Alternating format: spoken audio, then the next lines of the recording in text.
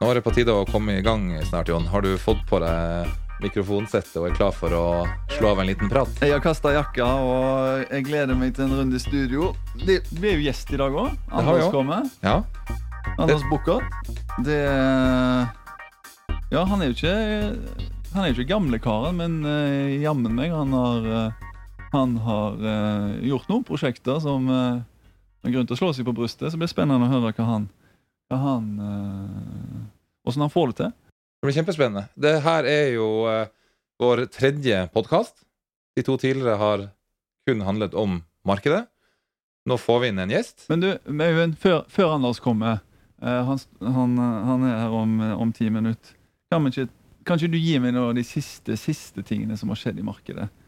Som nevnt så har vi jo 4 podcasts I året der vi går gjennom markedet, Jon. Jo, men det skjer jo ting mellom de 4 gangene, så lite grann. Altså, nå jo det masse som skjer. Altså, det boligmarkedet utenfor døra nå, det jo helt vilt. Altså, entreprenørene har tømt lagrene sine. Vi snakket med masse utviklere og mange kunder. De vil jo bare fylle opp tomtebanken sin nå. Du skal få noen highlights da. Ja. La oss begynne. Og så vil jeg høre 2 ord om den M-Pro-porteføljen. Det greit, det skal du få. La oss begynne med gildene. Ja. De mer eller mindre sidelengs. Vi ser at det aller beste går skarpt, men jevnt over så det litt sidelengs I forhold til Q1. Vi hadde en volum på 16 milliarder per Q1 2015. Ja. Her, for 2 dager siden, så passerte vi 16 milliarder. Og hvis du ser på kalenderen, så har vi jo nesten gjort unna Q2. Så vi ligger jo langt bak skjema. Jo, men det ligger en del milliarder her som hverken du eller jeg har oversikt over. Jeg vet at du har ikke oversikt over alt vi har in-house en gang, og det skal du ikke ha. Så det kommer noen der også, og det alltid noen meglerhus som sitter på en del transaksjoner som du og vi finner ut av nå I august, og så sier vi at jeg setter jo bort ifra at vi på 25 da, si 25. Men det jo tregt. Det jo tregt, men så skal man jo se litt. Man kan liksom ikke sitte og bruke 2015 som benchmark, for det var helt vanvittig I år. Det var jo langt vassere start I 2015 enn det var I 2014, og 2014 ble jo et bra år til slutt. Vi har jo et estimat på 75 milliarder for 2016, og vi ser ingen grunn til å endre på det foreløpig. Ingen grunn, du må jo se en grunn når volumet la oss håpe det på 25 da. Du må jo se en grunn. Jo, men man kan ikke trekke en spådom en fjerdedel inn I året. Da har det jo ingen verdi. Man må jo tørre å stå litt I det. Tørre å stå med masta. Det mest interessante som skjer jo nå denne Norwegian Property-porteføljen. De var jo ute og skulle selge alt utenom Aker Brygge. Det gikk ikke så bra. Og så trakk de bremsen. Bytte ut noen eiendommer. Ja, og nå så har de jo fått en ny styreleder. Martin Mæland jo der. Den som trodde at han skulle få mindre å gjøre etter han overlot skuta til Daniel Shirai, den kan tro om igjen, så når han setter I førersetet der, og så de ute med Skøyen-porteføljen. Og det som du sier, de var ute tidligere med en portefølje pluss noen eiendommer litt rundt om. Nå har de rendyrket det til å bli en Skøyen-portefølje. Men hva går den porteføljen på, tror du? Altså, hvis du tar det der en benchmark mot den ridestallen, det jo ikke en ridestall, men dette Jarabygget som var på den gamle ridestalltomta til Bernard-gruppen og det. Det gikk vel ned på 4,9? Ja, 4,9-ish. Nei, det var ikke det den der handlet til 666 millioner. Jo, det var det vi kalte en djevelsk transaksjon. Ja. Men det bedre marked nå? Eller det gildene sånn marginalt ned, men kanskje leiemarkedet marginalt litt dårligere? Så. Eller det ikke sammenlignbart? Det Monier-bygget jo fantastisk. Altså, leiemarkedet har jo falt litt gjennom fjoråret, og det har fortsatt å falle litt I år. Men så det jo også blitt en større spread mellom best og nest best. Så, og Skøyen-området jo I en fantastisk transformasjon. Det skjer masse der. Så timingen nå for å selge en portefølje på Skøyen, den tror jeg knapt Mener nok kunne vært du bedre. at Skøyen en transformasjon? Jeg mener jo at Skøyen er et av de mest vellykka lokalmarkedene som finnes, med en veldig god miks med bolighandel Og det var feil ordbruk å si kontor. transformasjon, egentlig den bydelen i størst utvikling, hvis man skal si det, med flest prosjekter og med en Fornebubane og med... Ja, det blir en del graving der fremover. Og det er noen utålmodige. Jeg sa jo Ola Gjørts, han var jo veldig utålmodig og skulle la skjegget gro nå helt til han fikk byggestart. Så det kan jo være at han blir en fin julenisse på med den farten som det er i plan- og bygningsetaten, politiske organer. Så vi altså oppsummert på det spørsmålet du stilte, timingen for å selge en portefølje på Skøyen tror jeg er veldig bra. De grepene som ble gjort med den porteføljen tror jeg var helt riktig, så jeg tror det kan bli spennende å se hvor høyt den porteføljen går. Men det er noen ekstremt bra bygg, og så er det noen som ikke er så bra. Så se på og blande det sammen i gryta og kalle yield, og se at det er en yield. Vi får se. Nå har du jo altså, en av grunnen til at det kan fly er jo det som skjer i finansieringsmarkedet. Historien frem til nå har vært at bankmarginene har økt, og finansieringstilgangen har vært begrenset. Det vi ser nå er at innlånskostnaden til bankene er fallende, og at bankene også nå snur litt i forhold til bankundersøkelsen og sier at de nå er villige til å låne ut mer. I tillegg, som vi har snakket mye om, er jo dette med livselskapene som nå har begynt å ta innlånsobligasjoner i henhold til Solvens 2. Så oppsummert så tror vi for fremtiden at du kan få lånt billigere og mer. Og det er jo et veldig godt nytt for transaksjonsmarkedet. Så nå har de kanskje hatt en litt tørke i andre halvår i fjor, og hittil i år. Men det som er interessant, nå kommer jo Anders inn etterpå, og våre hotellanalytikere har jo gitt oss en oversikt over markedet, og det en ser, Oslo stiger jo RevPAR nå, mars til mars, 12 måneder glidende snitt, 11%. RevPAR på 665 i dag. Men det som er litt, det er jo ikke morsomt, for det er jo litt trist, men for første gang på det vi har i hvert fall statistikk over, så er jo RevPAR i Trondheim høyere enn RevPAR i Stavanger. Og for de som blir lei av å høre om Stavanger, alle ser jo hvordan dette går. Det er faktisk en endring på 24% det siste år, når det kommer til RevPAR, fra 613 til 464. Og hvis jeg da ser på RevPAR i 12 måneder tilbake, så var faktisk RevPAR høyere i Stavanger enn i Oslo. Mens nå ligger jo RevPAR i Stavanger som det laveste av byene. Bergen er jo på 617 nå. Også et fall, men det blir spennende å høre hva Anders sier om markedet. Det gjør det. Da har vi akkurat fått inn Anders Buchart her i studio hos oss. Veldig hyggelig å ha en ny ekstern gjest. Førstemann inn, Anders Buchart, velkommen. Takk for det. Mange kjenner deg jo godt, Anders, fra eiendomsmarkedet og ikke minst hotell. Men kan ikke du ta oss litt tilbake i tid? Fortell litt om deg selv, litt om din reise, frem til i dag. Du, jeg vokste opp i Brumunddal og bodde der til jeg var ferdig på gymnaset. Par år i militæret, fordi jeg visste ikke hva jeg skulle bli når jeg ble stor. Endte opp i Bergen på Handelshøyskolen, for jeg tenkte at Bergen var fint. Og Oslo kom man til tidsnok, så da ble det noen år der. Visste fortsatt ikke hva jeg skulle drive med, så jeg havnet i konsulentbransjen. Det var definitivt ikke noe for meg, men man lærer jo noe av det også. Finne ut av hva man ikke vil drive med. Så jeg brukte tiltakslisten min på å kjøpe leiligheter og pusse opp på kveldstid. Og etter hvert noen lange lunsjpauser for å treffe håndverkere og det som var. Hvilken periode var det her? Dette var begynnelsen av 2000-tallet, så 15 år siden. Det var da jeg skjønte at det var eiendom som lå mitt hjerte nær, og som var det jeg brant for. Men så innser jeg det at hvis du skal lykkes innen eiendom, i hvert fall hvis du skal kunne eie noe, så trengs det kapital. Jeg hadde ikke noe kapital, så da måtte jeg lære meg å skaffe kapital. Og hvordan gjør man det? Jo, da må du jobbe i bank.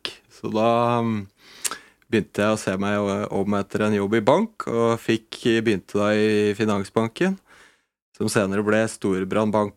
Og der var jeg heldig å jobbe bare med eiendom, og ble kjent med mange av de flinke folka her i byen. Og så hvordan de jobbet og tenkte, og hva de gjorde riktig, og hva de gjorde feil. Så det var en bra skole. Og så hadde jeg bare ett mål, og det var å begynne for meg selv før jeg var 30. Og det rakk jeg akkurat med et par måneders margin. Så i 2004 så sa jeg opp jobben i Storebrand, og så var jeg i gang på egen hånd på et svært enkelt beskjedent nivå. Hva var motivasjonen? Jeg ser at penger er jo sjelden den eneste motivasjonen for å lykkes. Hva ved siden av penger? Nei, jeg må innrømme, altså penger er ikke hovedmotivasjonen og bør heller ikke være det, men eiendom er jo kapitalintensivt, så det gjelder enhver virksomhet. Altså det må være lønnsomt over tid. Skal man kunne holde på med det.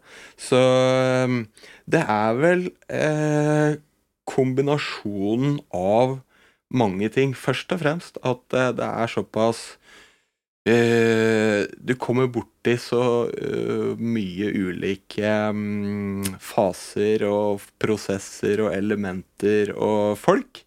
Så i løpet av en dag så kan du treffe byråkrater, bankfolk, håndverkere, arkitekter. Og det er det å sette alt dette her sammen og få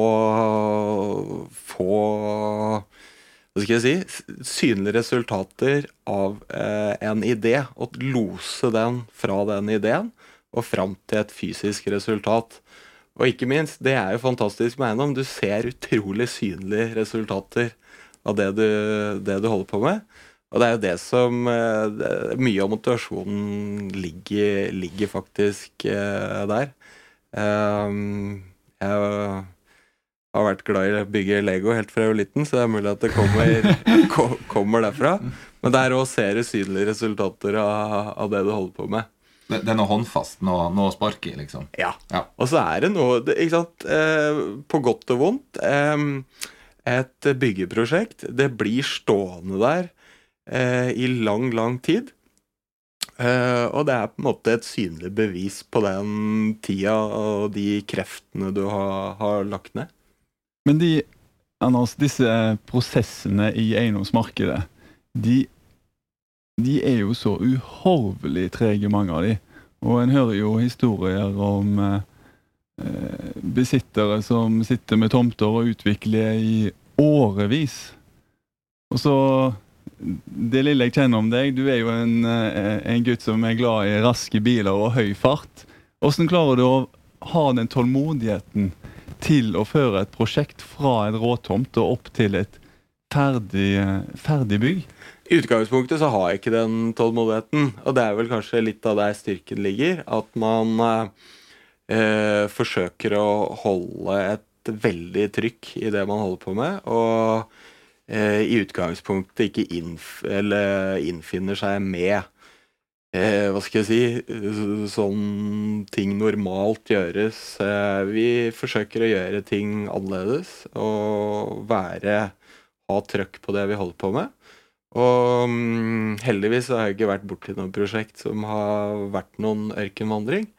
Men det går jo også på hva slags prosjekter man velger å bruke tid og krefter på, og ikke minst hvor. Og det er vel ingen tilfeldighet at vi har bygd minimalt her i Oslo. Og det på grunn av dels politiske prosesser? Ja, du kan si om det politiske eller byråkratiske prosesser, det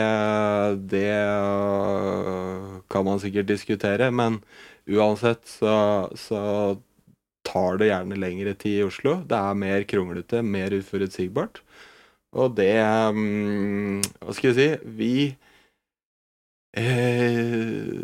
synes det forferdelig moro å holde på med det vi driver med. Og da vil vi helst drive mest mulig med det, og ikke med å fly rundt og, hva skal jeg si, vente og krangle og utrede og sånt. Da har vi lyst til å bygge, og da... Du har lyst til å komme I gang, du, og se gravemaskinen på tomta og... Nemlig, og da må man finne de stedene hvor det lar seg gjøre. Men Filipstad? Ja. Vi må jo gjøre noen unntak. Det et unntak? Ja, definitivt. Og noen ganger så det noen muligheter som så spennende og så sjeldne at de må man gripe. Og så det noe med at nå har vi produsert enormt mye de siste årene. I løpet av 7 år så har vi ferdigstilt 10 hoteller på over 3.500 rom, 120 000 kvadratmeter kontorer og par hundre boliger. Så vi har fått produsert mye, og da det litt enklere å også være med på noen lengre prosesser. Noen lange baller? Fordi det der ikke løst over natta. Hvor gammel du da, når dette ferdig? Det har jeg ikke tenkt på. Jeg litt sånn, jeg tar en dag av gangen, og så må man forsøke å fylle hver dag med så, hva skal jeg si, bra innhold som mulig. Gjøre det så givende som mulig.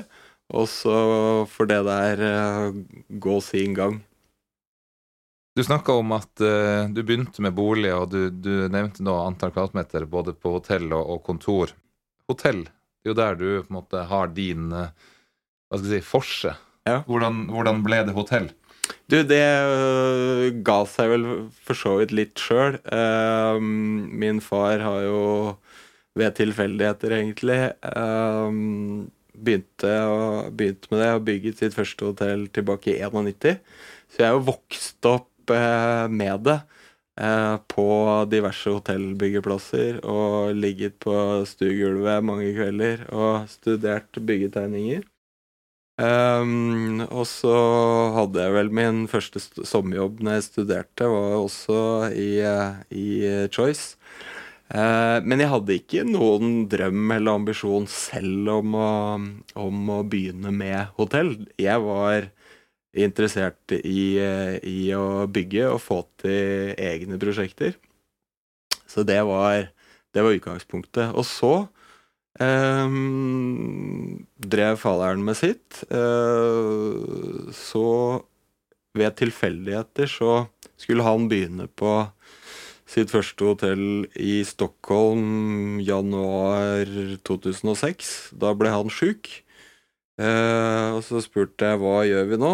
Da sa han, nei, du får dra til Stockholm du, og så ta det. Og da, det var, hva skal jeg si, den tilfeldige starten på det. Og når du først har fått smaken på det, så skjønner du at, hva skal jeg si, alle andre eiendomskategorier blir kjedelig I forhold. Det jo litt av en tillit å kaste deg ut I et prosjekt I Stockholm som et sånn første... Ja, jeg må jo si det beundringsverdig. Jeg hadde aldri turt å gjøre noe sånt. Så det, men all honnør til han for det. Sånn sett I bakspeilet, var det noe du hadde gjort annerledes I dag enn du gjorde første gang I Stockholm?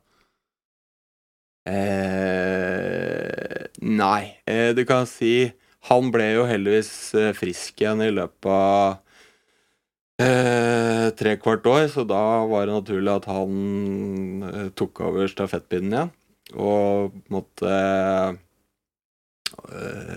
losa det der I mål. og mye forarbeid var jo gjort. Så det var ikke så mye gærent jeg rakk å gjøre. Du fikk holdt ratt i en periode i hvert fall. Ja, men det bra. Vi har jo vært ute og hatt litt tøffe spådommer vedrørende hotell, og da særlig i de største norske byene forutenom Oslo. Hva tenker du om markedet her i Oslo og i Bergen, Stavanger og Trondheim? Nå ser vi ser jo Revpar nå i Trondheim har passert Stavanger, og det tror jeg er lenge siden sist, hvis det helt tatt har skjedd. Det er tydelig at vi burde hørt mer på dere da. Du kan si, vi er jo noen enkle sjeler som ikke driver særlig mye med analyse. Vi leser ikke noen analyser, men vi bruker, magefølelse og sunn fornuft. Og så ser vi etter steder der vi tror det er rom for mer kapasitet. Og hvis vi får da en av hotellkjedene til å tenke det samme, og bli lysten på et prosjekt vi kommer med, og våre kalkyler tilsier at dette her er fornuftig økonomi, så kjører vi i gang. Og så kan jeg si, så er vi vel såpass naive og godtroende at vi tror at det vi bygger er såpass bra at det vil hevde seg i konkurransen med de andre. Så det er vel, vår enkle investeringsfilosofi. Så skal det også sies at vi bygger jo alltid med et evighetsperspektiv. Sånn at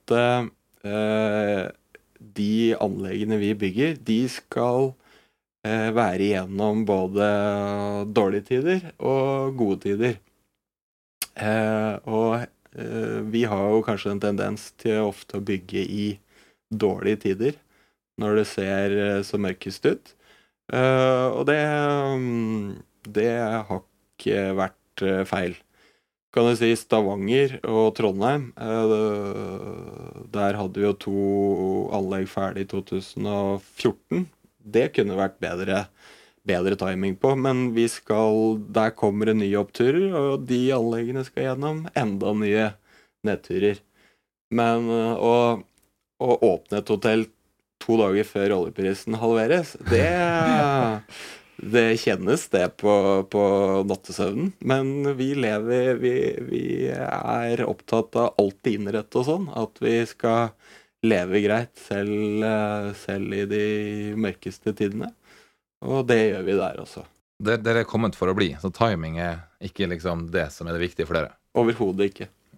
Hvis du skal tenke, hvis det er snakk om timing, så må det være å bygge i tider hvor man kan få gode priser.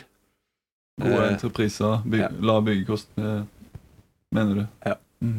Mens vi bygger jo ikke for å selge, så timingmessig sånn sett, så er det ikke så relevant. Anders, du snakker om at timing er ikke det viktigste, og dere har et langt perspektiv. Er det for dyrt rundt om nå, eller er det fortsatt muligheter i de største byene i Norge?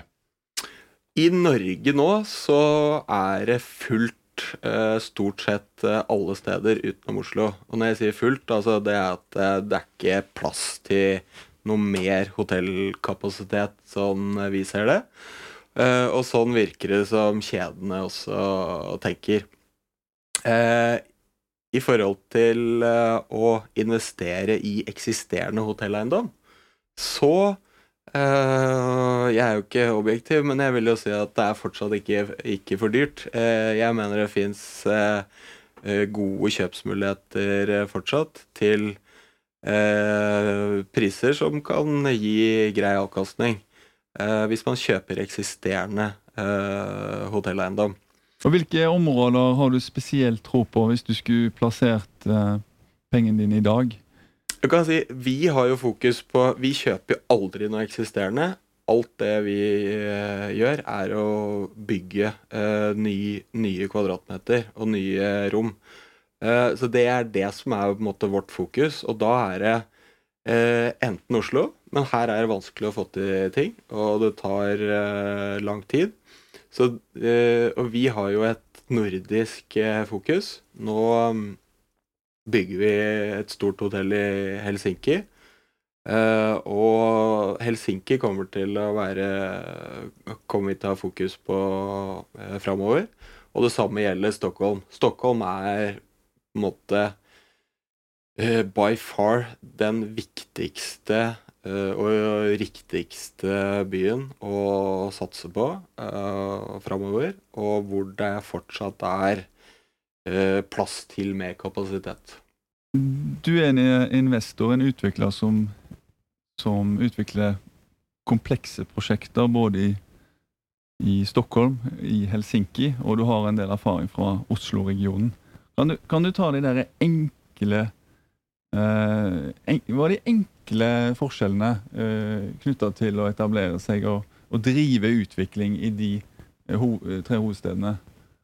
Hovedforskjellen i forhold til det å få til et prosjekt, komme i gang med et prosjekt, det viljen. Viljen hos byråkratene og politikere og myndigheter. Kommer du til Stockholm, så blir du tatt imot med åpne armer. De ser hva et nytt stort hotellanlegg, hva det kan tilføre byen. Både byutviklingsmessig, men også i forhold til hvor viktig, kall det infrastruktur det for næringsliv, for aktivitet, for turisme, for konferanser.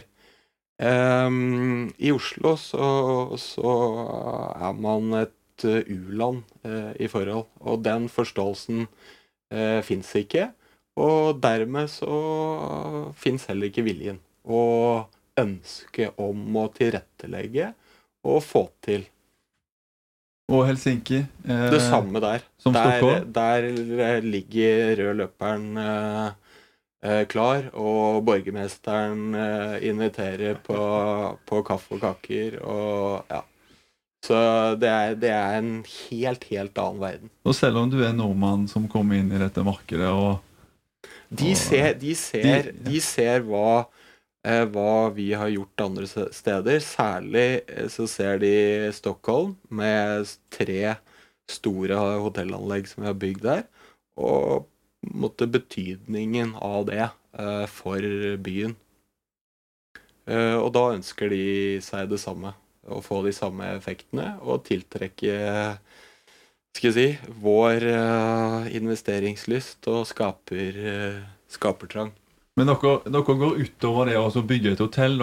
Det skal være en destinasjon i seg selv. Det litt det du snakker om nå, eller? Definitivt. Vi har jo ambisjon med uansett prosjekt, så har vi en ambisjon om at det skal ha en betydning utover bare det å sørge for at folk har en seng å sove i. Det skal være i utgangspunktet en storstue for byen. Et samlingspunkt, et sted å være stolt av og vise fram for besøkende, og et sosialt møtepunkt for byens befolkning, og næringslivet som holder til i nabolaget. Og da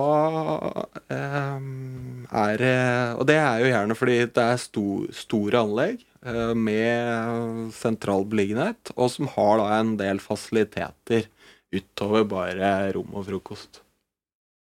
En liten ting som jeg har lagt merke til når dere bygger hotell, jo dette miljøaspektet. Jeg blir jo alltid litt overrasket når investorer opptatt av miljø, og du har også uttalt at eiendomsskatten ønsker du velkommen. Ta miljøet først. Hva grunnen til at dere villige til å bruke så mye penger på noe som man kanskje ikke får noe igjen for? Det en del av det langsiktige, eller evighetsperspektivet vårt. Hadde vi bygd for å ta raske gevinster og exite, så hadde vi ikke gjort det. Det fordi at vi skal leve med disse anleggene i mange tiår. Og da tror vi over tid at det riktig. Det den ene motivasjonen. Den andre at foreløpig så det til dels frivillig. Og hva skal jeg si, tenke energieffektivisering og de tingene der. Etter hvert så blir det ikke frivillig lenger. Og da tenker vi at det er lurt å skaffe seg erfaring, tilegne seg den kunnskapen. Så når dette her blir tredd nedover huet på oss, så har vi gjort alle de feilene vi kan gjøre, og så gjør vi det riktig i fortsettelsen. Eiendomsskatt da? Eiendomsskatt, det har mange Nå venter jeg på et skikkelig godt svar. Ja. Nå er jeg det klar har til slutt. mange gode ting med seg. Ut fra et samfunnsperspektiv, det er jo der på en måte motivasjonen ligger, men vi vet alle at eiendom har mye fokus, og det plasseres enormt mye kapital innen eiendom. Og det går på bekostning av mange andre næringer. Derfor, eiendomsskatt tror jeg kan være med å bidra til at man kan få en liten vridning når det gjelder investeringer. Ikke fullt så mye på eiendom, og forhåpentligvis mer over på andre bransjer som kan skape nye arbeidsplasser, ny produksjon, og være innovative. Det andre er at de fleste som er investert i eiendom, er det ikke særlig synd på. Og da er det fair å bidra. Og det er jo det som gjør Norge til verdens beste land å leve i. Det er at det er små forskjeller, det er trygt og godt rundt oss, og det koster. Og da er det helt naturlig at de som har mye, de gir mye. Nei, dette her Fint å høre på. Ja, det er jo det. Men det som slår meg kanskje mest når du snakker om både skatt, snakker om miljø, snakker om det å bygge noe til byen og gi noe tilbake, at verdigrunnlaget som utvikler virker å være veldig large. At det er litt, du ser litt over det du selv driver med, det som maksimerer ditt eget i utgangspunktet. Det synes jeg Ja, det gir meg litt troen på den kyniske kapitalisten. Det gjør det. Jo, men jeg kan noen refleksjoner rundt det. Noen kan tenke at det er bare noe han sier og sånn. Men det er hva skal jeg si? Bakgrunnen for det da, det er jo at om man er god for så mye eller så mye, altså det gjør ikke den store forskjellen på lykke hos de fleste, i hvert fall ikke hos meg. Og da er det jo på en måte hvor givende du kan gjøre hver eneste dag. Og hva gjør en dag givende? Jo, det er at du føler at du får utrettet noe bra. Du får utfordre deg selv og holde på med det du liker og spennende ting. Også at du får på en måte du føler at du kan bidra og gjøre noe som gagner mer enn bare deg selv, og gjerne også hjelper du da å på en måte få honnør og få positiv feedback på det. Da blir man happy. Så det er den enkle forklaringen. Jeg kjenner jo er jo happy allerede. Vi må jo drive litt sånn kritisk journalistikk. Ja. Og da må jeg jo stille spørsmålet, hva tenker du om Airbnb?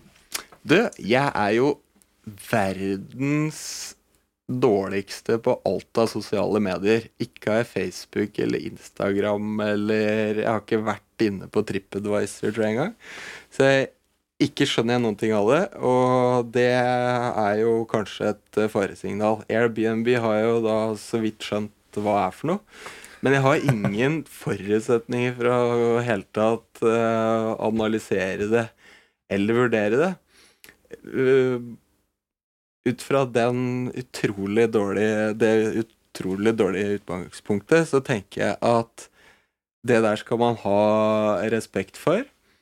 På en annen side så tror jeg at det der er mest relevant for ferie-fritid-markedet. Og de hotellene vi har, og de vi utvikler, ikke veldig rettet mot det markedet. Så da får vi bare håpe at det forblir sånn, og så blir ikke vi så rammet av det. Du var litt inne på det, dette med hva dere fokuserer på, hva dere bygger. For fremtiden, hvilke hotellkonsepter ser man da? Ikke sant? Det jo veldig moro og spennende å finne på noe nytt og lage noe annerledes og sånt nå. Og jeg har ikke noe imot det, men dessverre så det litt sånn at det meste dras liksom mot en sånn felles multiplum, og særlig i små markeder som Norge og Sverige og Finland så ikke plass til så mye nisje. Og det i hvert fall ikke økonomi i det. Så og folk skal møtes, og det skal være konferanser, og det skal være kongresser, og det skal være kurs og sånn fortsatt. Så jeg tror nå, det kanskje kjedelig, men jeg tror at mye vil se forholdsvis likt ut, både om 10 og 20 år, som det gjør i dag, også i hotellverden. Andre ting dere har solgt jo leiligheter til fjells. Jeg har jo den oppfatning av at man må ha en appelsin i hytteveggen for å kose seg. Det ser jo annerledes ut. Jeg vet ikke. Det virker jo som jo mer busy folk og jo mer digitale medier jo sterkere blir behovet for en kontrast. Og da jo hyttedrømmen, hva skal jeg si, svaret på det.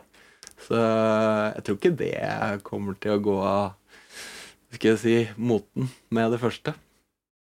Men det ikke tilfeldig at dere store innen leilighetsmarkedet, eller hva skal jeg si, fritidsmarkedet i fjellet? Eller dette... Hva skal jeg si, tilfeldig... Noe av det, at jeg havnet der, vel kanskje litt tilfeldig, men når vi først der vi sånn som på Hafjell og på Gaustatoppen, så det ikke tilfeldig det vi driver med. Da det full fokus og satse seriøst og langsiktig, ikke minst, på det vi gjør begge de stedene. Og det stedet vi har vært nå i snart 15 år, og vi kommer helt sikkert til å være der i 15 år til, om ikke lenger. Så de markene der svinger jo voldsomt, men det vi, hva skal jeg si, det vi vant til, og prøver å innrette oss deretter, bruke litt tid og krefter når markedet dødt, og så ha på en måte maskineriet og varelageret klart når det gode tider. De leilighetene nå ser jeg på min egen del, altså de leilighetene, eller de hyttene du ikke har solgt til påske, de kan du jo legge inn i skuffen og det faktisk overraskende. I fjor, altså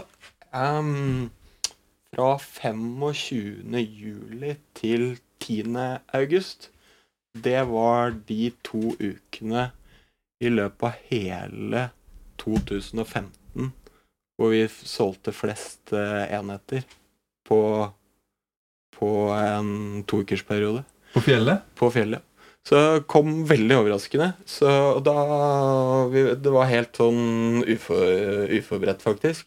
Ja, det var litt overraskende for meg, fordi mine autosøk på Finn, de switcher jo med varmegradene. Du henger litt etter. Ja, det viktig å gå litt i flokk der, altså. Stupe til kysten, og så stupe på fjellet med en gang det begynner å bli litt snø i lufta. Har fjellet blitt en mer sånn helårsdestinasjon? Man skulle gjerne like å ønske det, men dessverre så det nok ikke det. Noen ytterst få steder, ikke minst Gaustatoppen og til dels Hafjell, og det kun fordi at det har noen fasiliteter ved seg om sommeren.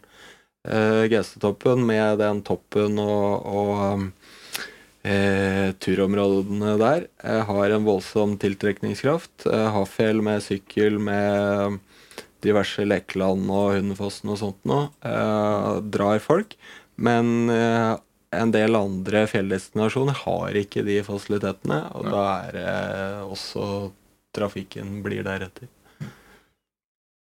La oss se litt fremover nå. Det begynner å gå mot slutten. Oslo går jo tross alt meget bra om dagen. Gardermoen er på vei til å bli Nordens største flyplass, og hvor skal det her ende? Går det inn i himmelen? Hva er spådommen? Du, nå ser jo alt lyst ut. Heldigvis så er vi litt sånn er vi alle litt engstelige siden olja har bidratt til at vi alle må tenke oss litt om. Men jeg vet ikke når det kommer til å snu eller smelle, men det eneste vi vet at det kommer det til å gjøre. Hva som kommer til å trigge, vet jeg ikke. Men på et eller annet tidspunkt så må det bli mye inflasjon, vil jeg tro. Og da må rentene komme etter, og det vil merkes i vår bransje, på godt og vondt. Det merker både store utviklere og de små med huslån. Sant, Øyvind? Absolutt. Hvis du fikk en milliard av meg nå da, og så gå ut og bruke dette best mulig, og så gir du meg avkastninga, hva hadde du gjort da? Da hadde jeg gitt penger til meg selv. Og så hadde du fått avkastningen, og så hadde jeg fortsatt å holde på med akkurat det jeg holder på med. Problemet er at da hadde det blitt nesten kjedelig god tilgang til egenkapital. Så det er jo litt av det som hva skal jeg si, skaper spenning i hverdagen, at man må prøve å finansiere store prosjekter og verne om den kapitalen man har. Apropos finansiering, opplever dere markedet som OK, eller er det blitt trangere for dere også? Du, jeg føler at det er veldig, for vår del så har det vært veldig stabilt veldig lenge. Jeg tror det året vi finansierte flest nye prosjekter var faktisk i 2009, og da opplevde jo mange at det nærmest var stengt. Og det har vel i sammenheng med at vi er langsiktige, bygger med langt perspektiv, og driver kun med det vi har greie på. Og så klarer vi som regel å gjennomføre prosjektene våre sånn som planlagt til budsjett og til den tida vi har satt. Så bankene har vel brukbar tillit, og det er det går på. I dag kommer jo sommeren, endelig. Mange av våre lyttere skal jo ut og reise litt. Kanskje noen skal bo på hotell. Ja. Hvor skal de dra, hvor skal de bo, og ikke minst hvilken rooftop-bar skal de være på? Det er synd at hotellet i Helsinki ikke er ferdig før i oktober, for der kommer det til å bli helt vanvittig rooftop, både bar og basseng. Men vi har et særdeles bra alternativ i Stockholm. Jeg synes jo Stockholm er en fantastisk by, og ikke minst om sommeren. Der har vi Stockholms største hotell, Clarion Sign, som ligger rett ved 200 meter å gå fra der flytoget stopper. Der er en fantastisk rooftop-bar med utsikt over byen, og et basseng på taket. Så der går det an å det er et bra utgangspunkt for noen fine dager i Stockholm, og ikke minst besøke skjærgården og livet i den byen, som er bare helt unikt.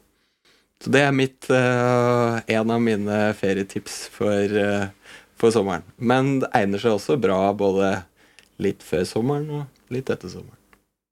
Og skal du noen plass i sommer som du kan fortelle litt om, eller er det? Nei, det er hemmelig. Det er hemmelig. Det er godt. Så bra. Anders. Kjempehyggelig. Da ønsker vi deg vel hjem. Takk. Du har helt sikkert andre avtaler i løpet av dagen, bortsett fra oss. Definitivt. Vi prates. Det gjør vi. Hei. Ja, da var det oss igjen, Jon. Ja, da var det oss. Det er litt tomt. Han fin type, han Anders. Mye altså jeg skjønner på en måte hvorfor sånne får det til.